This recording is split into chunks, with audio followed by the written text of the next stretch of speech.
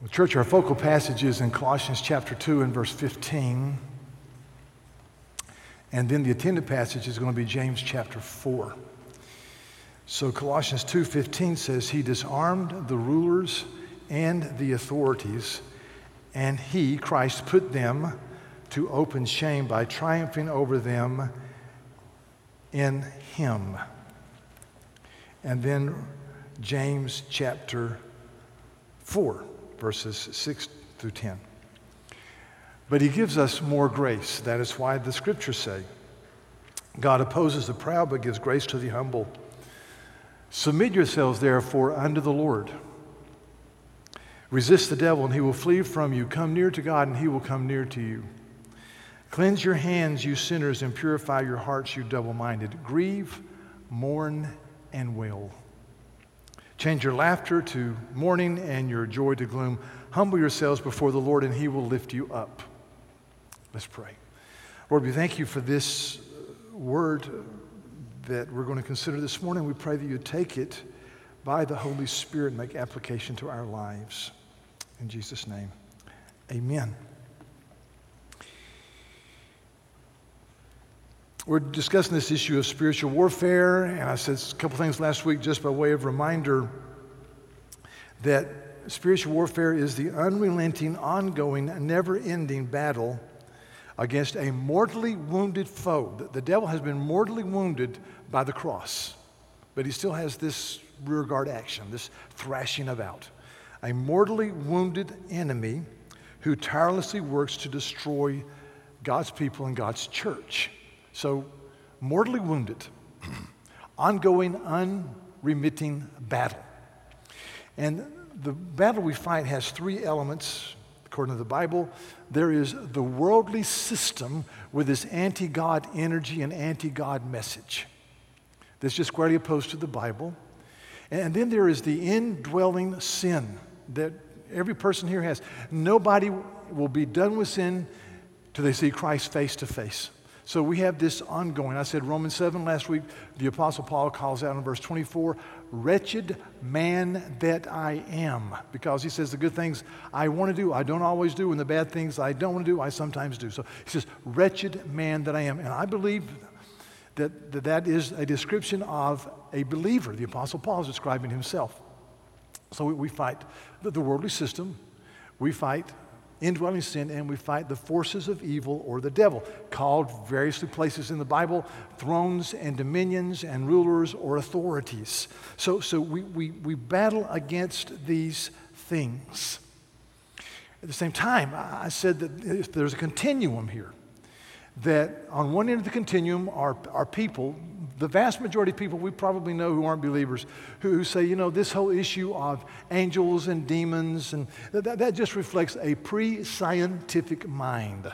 We're not there anymore. We're beyond that. That's pre-medieval, the way of thinking. And I don't think I mentioned this last week, but I was reading an article about Jonathan Edwards, who died in 1758 and wrote enough material to fill several libraries, and people have done various PhD projects on Jonathan Edwards and his theology, and the writer of this article said no one has ever done a PhD project on one of the issues that Edwards wrote about voluminously, and that is angels, and how angels support and defend and protect and minister to believers.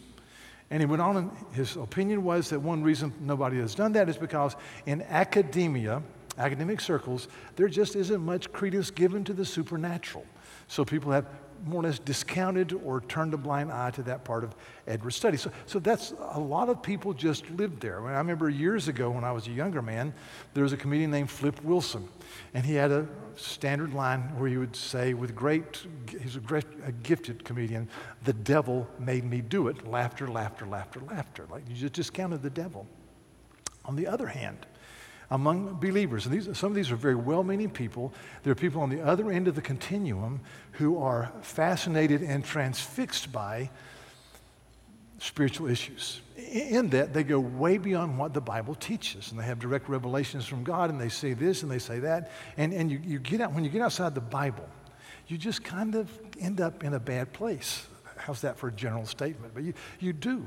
I remember years ago reading a book somebody gave me, a well-meaning person gave me on spiritual warfare. And it was written by a physician, so he was bright, to a degree anyway. And he said in his life he had to, on various occasions, cast out the demon of fingernail biting. Well, you should laugh. I just don't see that in the Bible. I think you get squirrely and you get weird, and that's just, I could give you 500 examples. So our desire in this church, my desire is for us to be biblical, stay in the context of Scripture. And so as we think about this passage in James 4, the run-up to James 4 talks about if you're a friend of the world, you're an enemy of God. So one of the three elements, the world. And I just want to get this across, the world. So we can oftentimes be involved in being opposed to God because we're a friend of the world. James 4 verse 4 says this, "You adulterous people, do you not know that friendship with the world is enmity with God? Therefore, whoever wishes to be a friend of the world is an enemy of God." And you say, well, okay, when I was a young man again, in evangelical circles, we had a term I don't hear much anymore. They'd say, don't do that, that is worldly. And it usually involved immorality or drinking to excess or something like that. So that's worldly. And there are certain things we say, well, that really is worldly. I was reading with fascination last few weeks, a few articles here and there about Johnny Depp, who recently has become bankrupt because he's been spending $2 million a month on things. I'm going, how? I would like to try that for 1 month, but I don't know how you do it. And then I read the article that he and his wife of 15 months, Amber Heard, have divorced. And they talked about their wedding. They bought an island, and one of the Bahamian islands, and for every guest that came to the wedding, they spent an average of $112,000 per guest. So if your daughter's getting married and you think you're spending too much, believe me, you're not spending that much. And so you look at that and you go, that's so extravagant. That's obviously out of bounds. That would be worldly. But my concern is I can call things worldly and not deal with issues in my heart. So I look at the book of James, and I think, what are some things that James calls worldly? And I go to chapter 2, verse 9, and where James says that if you show partiality to people who are wealthy while disparaging people who are poor, you are committing sin and you are convicted by the law as transgressors. So if a wealthy person comes in and you say, here, sit at the head of the table, but a poor person comes and you say, stand in the corner, please don't bother us. James says that's worldly. Or the whole of chapter 3 is given over to the use of the tongue.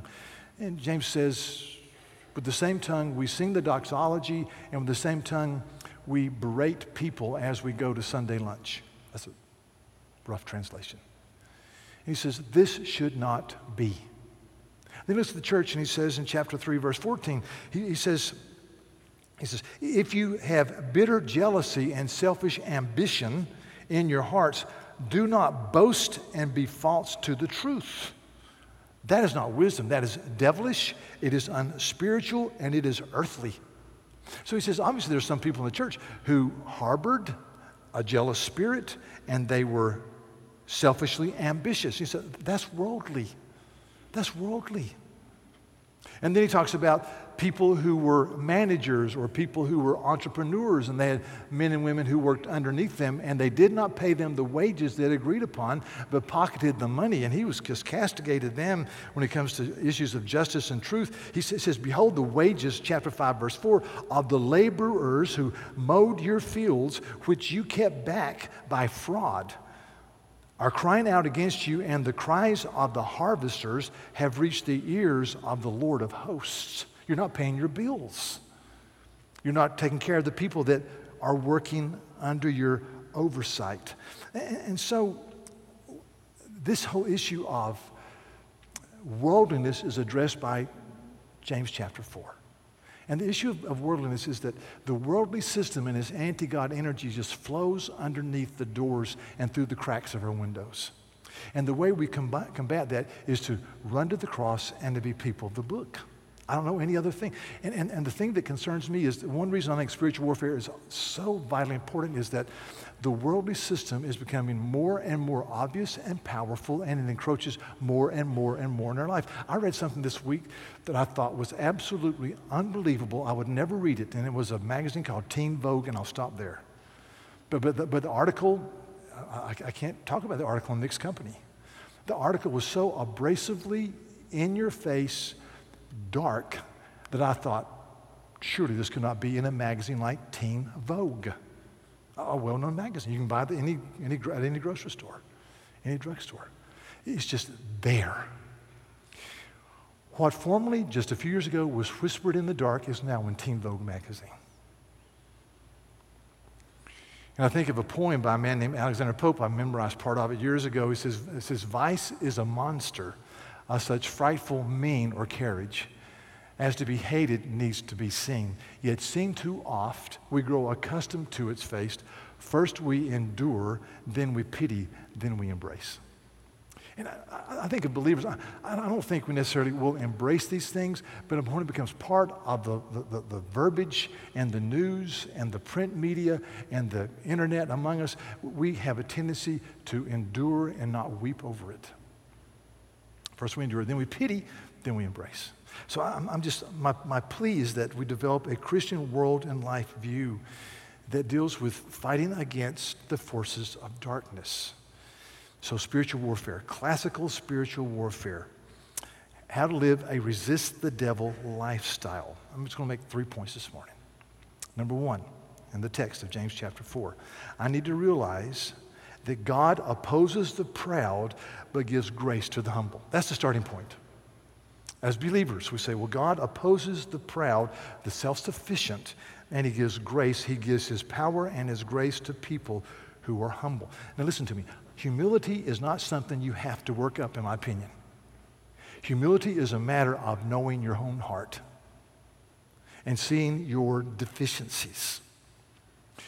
This is a little book. You saw it spoken of in the announcements. It's called Re-Engage. It's a wonderful program. It's 16 weeks of marriage enrichment. And week number 1 is on the issue of love. What is love? It's a good place to start when you're married. But this is what it says on page 7. I thought this was really good. The point of lesson 1 is that our definition of love isn't big enough, and that we don't have the ability to love our spouse as we should without God's help. Recognizing and admitting that you can't love as you should without God's help is the first step toward having the marriage for which you have always hoped. In other words, the starting point is God gives grace to the humble. There's an attendant article by a man named Paul David Tripp, and this is what he says. His 23 statements about love, and number 23 is this. It's in the worship guide. He said, love is admitting to yourself and to the other person and God that you are unable to be driven by Christ-centered, cross-centered love without God's providing, forgiving, rescuing, and delivering grace, close quote. So God opposes the proud but gives grace to the humble. There are a number of people here, I just saw one in the hallway, who are getting married in the next few weeks. And these people they're young and they're just fun to be around, and they're so excited about getting married, and they've been through our pre-marriage class here, taught by some wonderful people, and they think, we're ready. And we've kind of prepared them. You know what? They're not ready. They have no idea what they're getting into. In fact, I think in the opening announcement, Will was making a statement that said, if you have trouble communicating or your marriage is in trouble or you want to make your marriage, a healthy marriage better, come to this class. And I thought, well, I'm in all three of those boats, sometimes the same day, Or look at young couples here, and they're getting ready to have that first baby. And they're so excited, and they should be. Boy, it's good stuff. And they've read a couple of books on parenting. Usually your child needs to be fed every 3 hours. No problem. We can do that. We're young. And you got to change diapers every 13 minutes. No problem. And you're going to be so bone-wearied, tired that everything is going to set you off. No problem. We'll take vitamins. I mean, you know, there are so many things in life that just don't, you listen, wherever you are, whatever you're struggling with, God gives grace to the humble. And so we run to the glory of the cross. We love to quote the 23rd Psalm. Today's July the 23rd, so this morning I got up and read Psalm 23 and Psalm 53 and 83, and I'll read the others. That's the way I cover the Psalms every month, okay? 23, 53, 83, okay. So the 23rd Psalm, the most famous Psalm in the Bible, the Lord is my shepherd, I shall not want. He maketh me lie down by green pasture, he leads me beside the still waters, he restores my soul. We love that Psalm, we should. The Lord is my shepherd. We love John chapter 10, where Jesus talks about being the good shepherd. Verse 3, Christ says, to him the gatekeeper opens, the sheep hear his voice, and he calls his own sheep by name, and he leads them out. Christ calls me by name, and he goes before me. It's a beautiful concept. Verse 7, truly, truly, I say to you, I am the door of the sheep. All who came before me were thieves and robbers, but the sheep did not listen to them. I am the door. If anyone enters by me, he will be saved, and he'll go in and out and find pasture. Verse 11, I am the good shepherd. The good shepherd lays down his life for the sheep. Verse 14, I am the good shepherd. I know my own, and my own know me, just as the Father knows me, and I know the Father, and I lay down my life for the sheep. And we love, you know, he's the shepherd, we're the sheep. Our ladies are doing a study this summer entitled Finding I Am, and Sarah was showing me some of the stuff this week. And on page 7, he talks about us being sheep, and he gives 5 characteristics of sheep. Sheep are defenseless, prone to wander, they have poor eyesight, they follow other sheep without thinking, and they're stubborn. That's me. We're sheep. Sheep are defenseless, prone to wander, they have poor eyesight, and they follow other sheep without thinking, and they are stubborn. We're sheep. We're sheep. You read the 23rd Psalms, that's me. John 10, that is me. Sheep. And that's why C.S. Lewis, in his monumental book that called Mere Christianity, wrote a whole chapter entitled The Great Sin, and it's on the issue of pride. And he says this in part, he says, unchastity and anger and greed and drunkenness and all of that are mere flea bites in comparison to pride.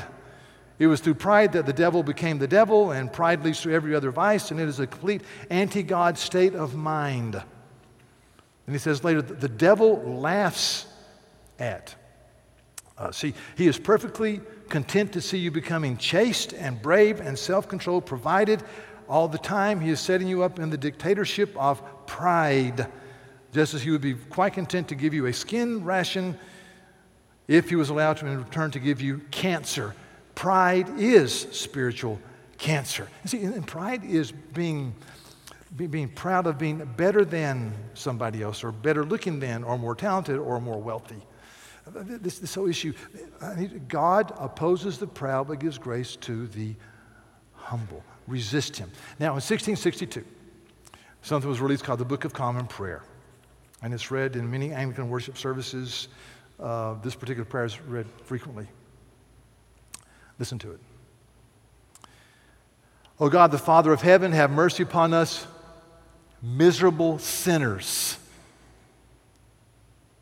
The congregation responds, O God, the Father of heaven, have mercy upon us, miserable sinners. Now, let's say you're having an inner dialogue, and you can freeze it. Or if you're in the corner, you can have a very soft soliloquy, but inner dialogue. God, have mercy upon us, miserable sinners. And you go, well, Lord, miserable sinners, that's a strong term.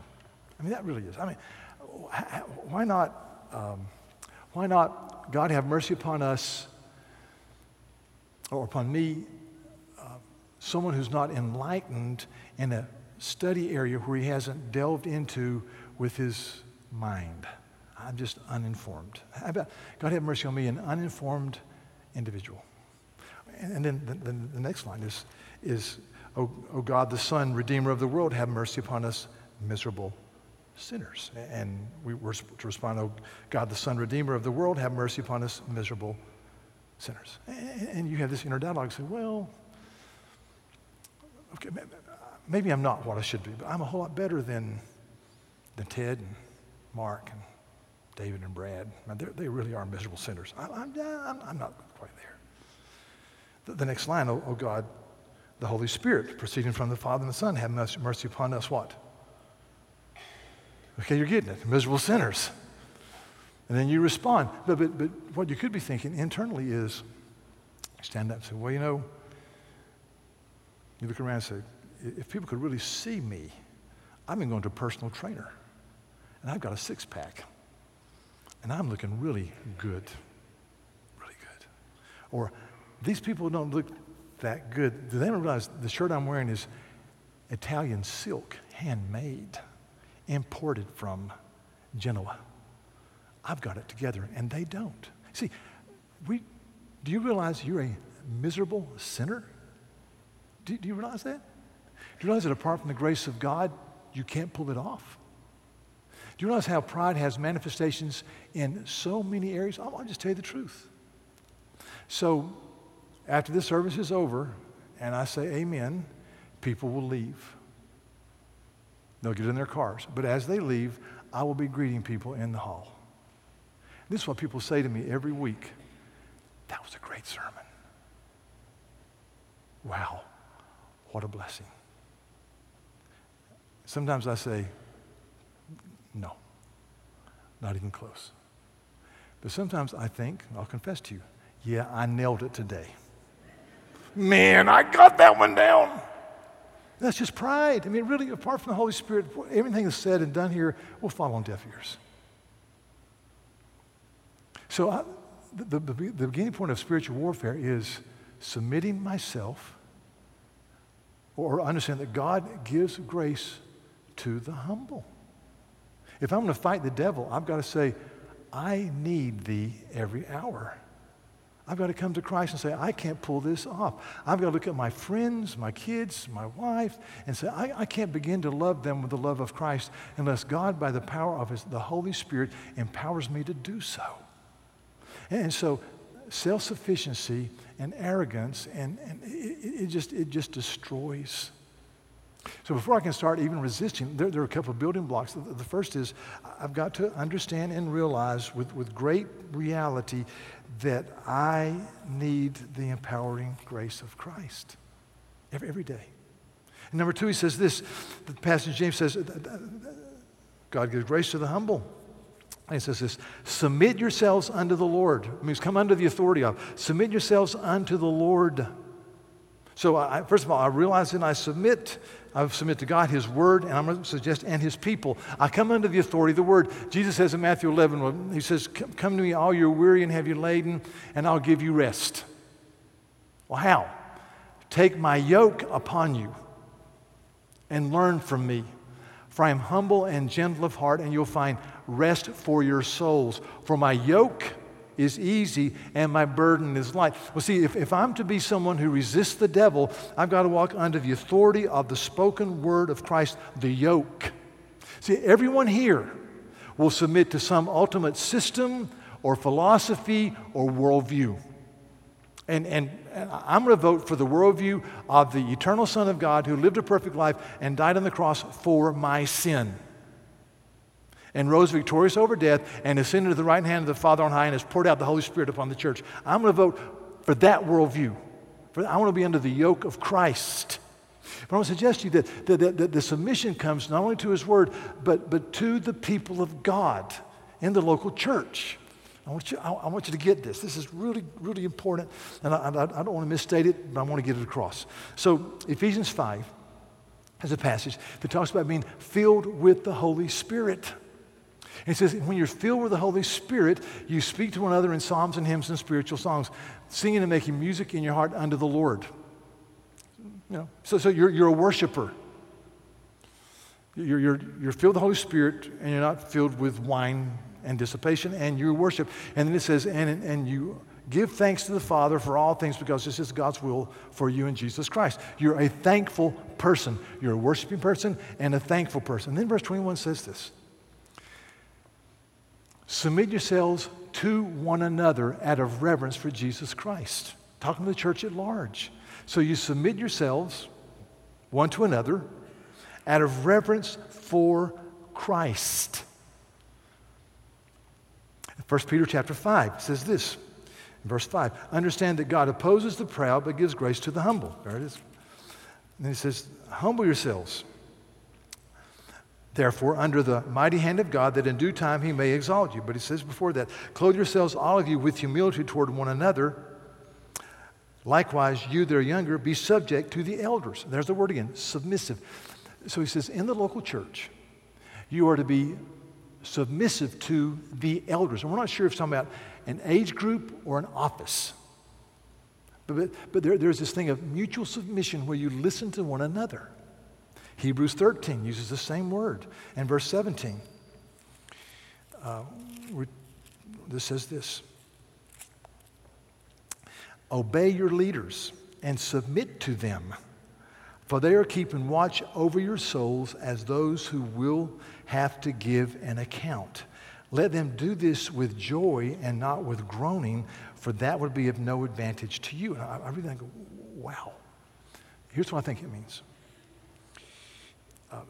God has given us leaders who teach the Word. And as the Word is taught historically, biblically, confessionally, we come under the authority of the Word. And we walk in union, in unison, as the Word is taught. Therefore, join a local church. These are letters to local churches.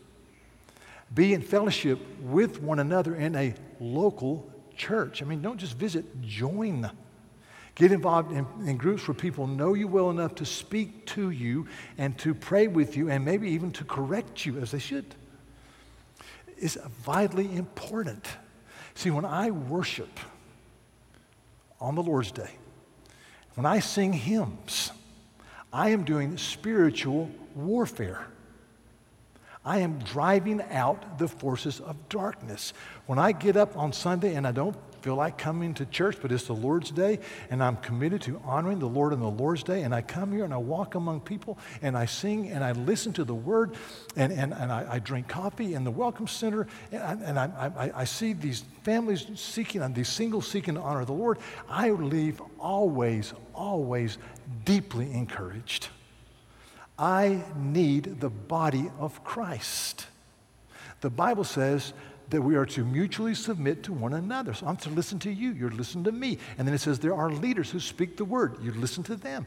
Be involved in the body of Christ. Get actively involved. So when I come on the Lord's Day, I'm doing spiritual warfare. When I'm in a small group, I'm doing spiritual warfare. I've told this to the elders a few weeks ago, and because it just struck me. I've got 7 volumes of the letters of John Calvin. The letters and pamphlets of John Calvin. Just 7 volumes. Really good stuff. And Calvin, of course, died in 1564. He was 54 years old. 54. Anyway, so I'm in this one volume I'm reading. This, and just absolutely, I was thunderstruck by it. He says 3 times in about 80 pages, he's writing these letters, and he says to 3 different people, he says, I've come to a place in my life where I'm having a difficult time making a decision that's outside of Scripture. See? And I've come to the point of placing myself under the authority of the elders of my church. In other words, I've asked these men to speak into this life issue. It doesn't really say what it was. But I've come to the place of, it's outside of the Bible. So Calvin went praying about, whether he should rob banks. You don't do that. Don't steal, okay? But he said, I've come to that. That is so foreign to my ears that I had to read it 4 times. And yet, I think that's biblical. Here's how it works, I think. So, if you're praying about being married and you want to be married, the Bible says to marry in the Lord. That's it. But if you're trying to discern if your personality and your goals and your aspirations fit with the other person, kind of, sort of, I would want to give the counsel of godly people who are walking the path of marriage.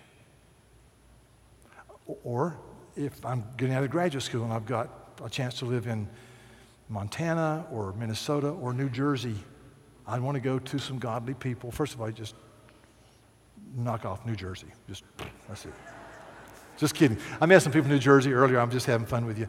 So you go to them and you say, here's the decision we're trying to make. There's no verse in the Bible that says go to Montana or Minnesota, New Jersey. They say, well, let's think out loud. Is there a vibrant church in the area where you can nurture yourself, or if you're married, to nurture your marriage, or if you have children, to nurture your children? Are there good schools? Is there a good school to go to? Is there this and that? How about talk to somebody that's got a financial mind, not me. Is there an economic base? What's the state income tax like? What's it going to do in the future? What's the possibility of progress in you do all these things, and then you make a decision. I would never want to make a key decision in my life unless I had a prayer covering from godly people in my local church. That's me. Never. So I'm reading a book. I'll just say this. I was with in a prayer meeting the other day with a man that I really respect and care for. And just in the prayer time, there were 6 of us praying. And he said, Lord, I thank you that there are people in this church who tell me when I'm wrong.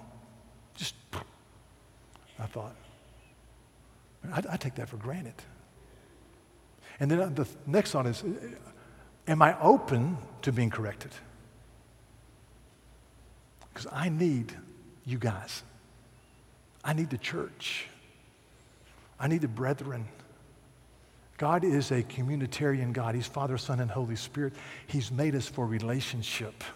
Are there people in your life who can tell you when you're wrong? There's a little study we did years ago, and part of it was written by a woman named Nancy DeMoss, and it's in the bulletin. It says, worship God, I'm sorry. It says, proud people focus on the failure of others. Broken people are overwhelmed with a sense of their own spiritual need. Secondly, proud people have a critical fault-finding spirit. They look at everyone else's faults with a microscope, but through their own with a telescope. Broken people are compassionate. They can forgive much because they know how much they have been forgiven. Listen to this one. Proud people have an independent, self-sufficient spirit. Broken people have a dependent spirit. They recognize their need for others. I read a book recently by a man named Thomas Ricks. It's entitled Winston Churchill and George Orwell and the Fight for Freedom. His thesis is that during World War II, these two men who never met, Winston Churchill, obviously the Prime Minister of England, but George Orwell, who at one time had been a crypto-communist and gone to Spain and fought in the Spanish Civil War, but once he'd been exposed to Stalinism and its ilk, became vehemently anti-communist. And so during the war, he kept waving the flag saying, be careful about participating and listening to the Soviets. In 1945, Orwell, as many of you read in high school, wrote a book entitled Animal Farm. And then later he wrote a book entitled 1984, which really beat down the Stalinist system, and really there was a death threat on his head for years after writing that book, 1984. But this book is about these two men. And on page 235, near the end of the book, he says this, that George Orwell never went to America and never wanted to go to America. George Orwell did not like Americans. And he said he had been repelled by the gargantuan size and the conspicuous consumption of our culture and the swaggering and smugness of the Americans he knew. Most of all, he was alienated by America's determined, self-centered individualism. And he wrote in a book entitled The Lion and the Unicorn this quote, all the culture that is most truly native in England centers around things which even when they are communal are not official, that are dear to my heart. He says, the pub is communal. You sit around drinking and playing darts or whatever with a group of men. He says, the football matches are communal. I didn't know that so recently, but you go to football matches in England and soccer, and they sing the whole time. They just sing the whole time. It's pretty amazing. He says that the back gardens are communal. The fireside is communal. Even he says having the afternoon cup of tea is never done in isolation. It's always done with another person or a group.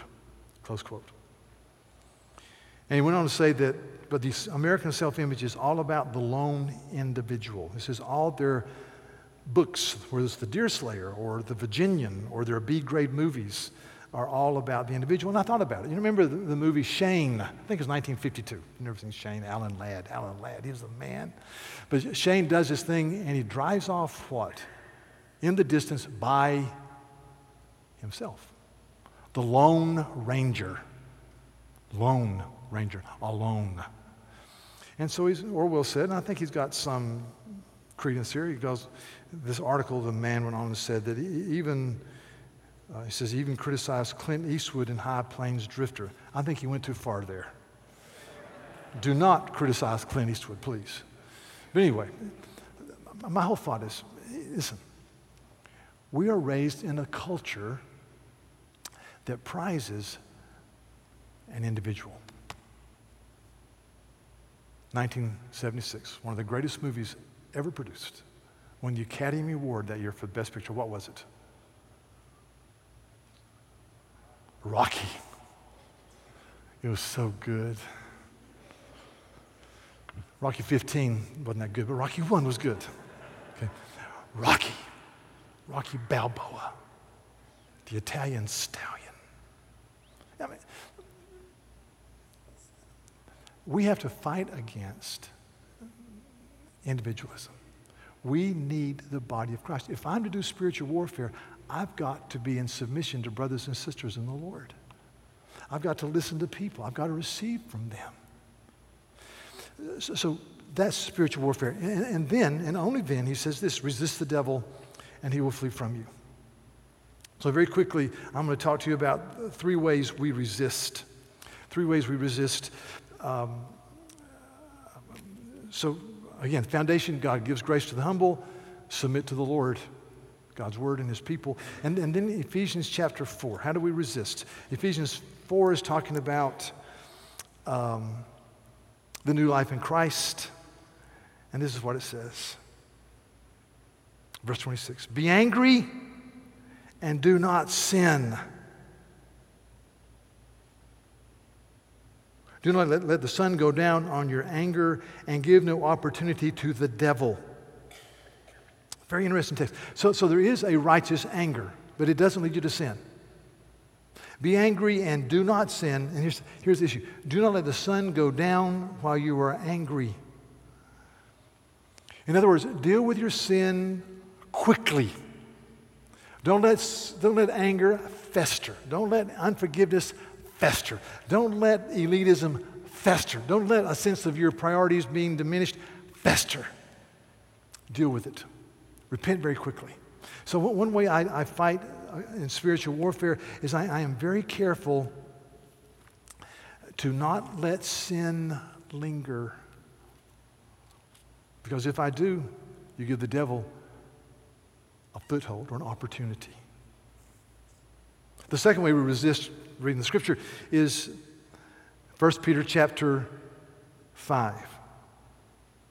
Starting in verse 8, be sober-minded, be watchful. Your adversary, the devil, prowls around like a roaring lion, seeking someone to devour. Resist him. Resist him. Knowing that, and here's where, knowing that, the same kinds of suffering are being experienced by your brotherhood throughout the world. And after you suffered for a little while, the God of all grace, him who has called you to his eternal glory in Christ, will himself restore, confirm, strengthen, and establish you. To him be the dominion forever and ever. Amen. So if I'm to resist the devil, according to this passage, I've got to realize that there are brothers and sisters throughout the world who are undergoing egregious, horrible sufferings. And see, when I remember that and I think about that, then it kind of takes away the thunder of my being peevish and concerned about myself only and being vindictive or being callous or being stiff-hearted, whatever. World Watch just released the list of the most persecuted nations in the world. I'm going to read you the first 10. And in these countries, our brothers and sisters are undergoing persecution. They're being thrown out of their homes. Their property is being seized. They're being put to death because they follow Jesus. That's it. Number 1 on the list is North Korea. North Korea. Number 2, Somalia. 3, Afghanistan. 4, Pakistan. 5, Sudan. 6, Syria. 7, Iraq. 8, Iran. 9, Yemen. 10, Eritrea, the Horn of Africa. Top 10. Many of us remember very well what happened 2 years ago when the ISIS thugs marched out 21 Libyan believers on the beach in orange jumpsuits and beheaded them. 21 men who went to their death because they would not deny that Jesus Christ is Lord. When I think about that, I go, God, forgive me for being half-hearted. Forgive me for being uncaring. Forgive me for not praying. God, forgive me. It takes away really the silliness. This past Palm Sunday in the nation of Egypt, 10% of Egypt is Christian or more. They're professing Christian, a broad part of the population. This past Palm Sunday in the nation of Egypt, 2 churches were bombed. Over 50 on that day were killed. Many were in critical condition. I don't know how many have died since then. 80-some were wounded. And The Guardian, the newspaper in England, released a chilling story that said that there was a video feed with audio, and it showed the church, and you could hear in the background on Palm Sunday, the church was rehearsing the songs they would sing for worship on this great celebration Sunday when they celebrated Jesus going into Jerusalem. And then there was an explosion, and the same voices that have been talking about the coming Messiah King were screaming out in horror and pain. And the children who had been outside holding palm fronds, now there was blood covering the palm fronds. Oh my gosh.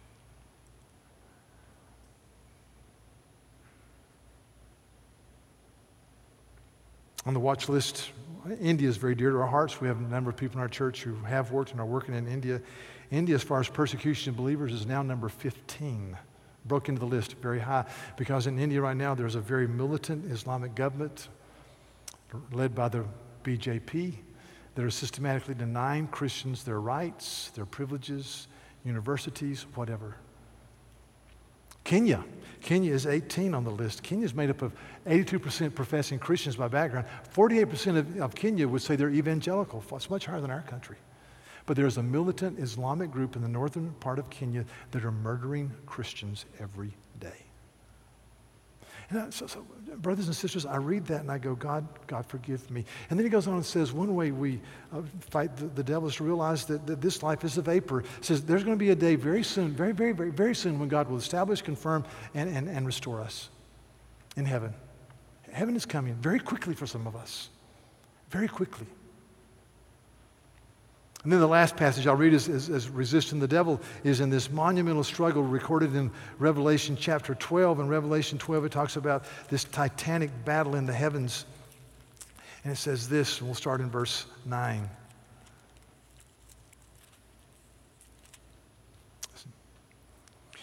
And the great dragon was thrown down, the ancient serpent who is called the devil and Satan, the deceiver of the whole world. He was thrown down to the earth, and his angels were thrown down with him. And I heard a loud voice in heaven saying, now the salvation and the power and the kingdom of our God and the authority of his Christ has come. For the accuser of our brothers has been thrown down, who accuses them day and night before our God. And they have conquered him by the blood of the Lamb and by the word of their testimony, for they love not their lives even unto death. Now, how do we resist and conquer? By the blood of the Lamb, by the work of Jesus, and the worship of Jesus, and the empowering of Jesus by the Holy Spirit, and by the word of our testimony. Our testimony is strong and clear and good, and we love not our lives even unto death. That's how we resist. So we resist Because God opposes the proud and gives grace to the humble, and we submit to God's word and his people, and we resist the devil. Let's pray. Lord, we are your sheep. Those who claim to be Christ followers. We're sheep. We're defenseless. We're easily misled. We have poor eyesight. We're sheep. But we have a glorious shepherd. So my prayer is, God, protect and nurture and carry us along. And I pray, Lord, we would resist the devil and the forces of evil as we have the foundational truth of knowing you give grace to the humble. So, Lord, we admit that we're sheep, and also that we submit to your word, and we submit to brothers and sisters. So, God, we are all fighting with issues. And I pray that you'd give us the mind to wage warfare with the word of God and the people of God as we bow before you in worship. God, break down strongholds. Forgive me of indifference. Forgive me of lethargy. Forgive me of willful arrogance and many other issues. But God, work in us. Work in us. Let us resist and go forward. Let us resist as we share the gospel. Let us realize that what we're doing right now in worship is resisting the devil. That when we're with each other in fellowship and we're praying together and listening, we are resisting the devil. Thank you for the body of Christ. Thank you for men and women who live it out and love us and care for us. Thank you for giving us the spontaneity to know that none of us here have it all together. Nobody. And we desperately need the empowering grace of Christ and the warmth and the joy and the instruction that comes in being in the body of Christ. So blessed be your name, Lord. As we go through these teachings, help us to understand that there is a warfare for our well-being, this unremitting, ongoing, never-ending. And let us walk in that a way of obedience to you, Lord. Bless us, oh God. In Jesus' name.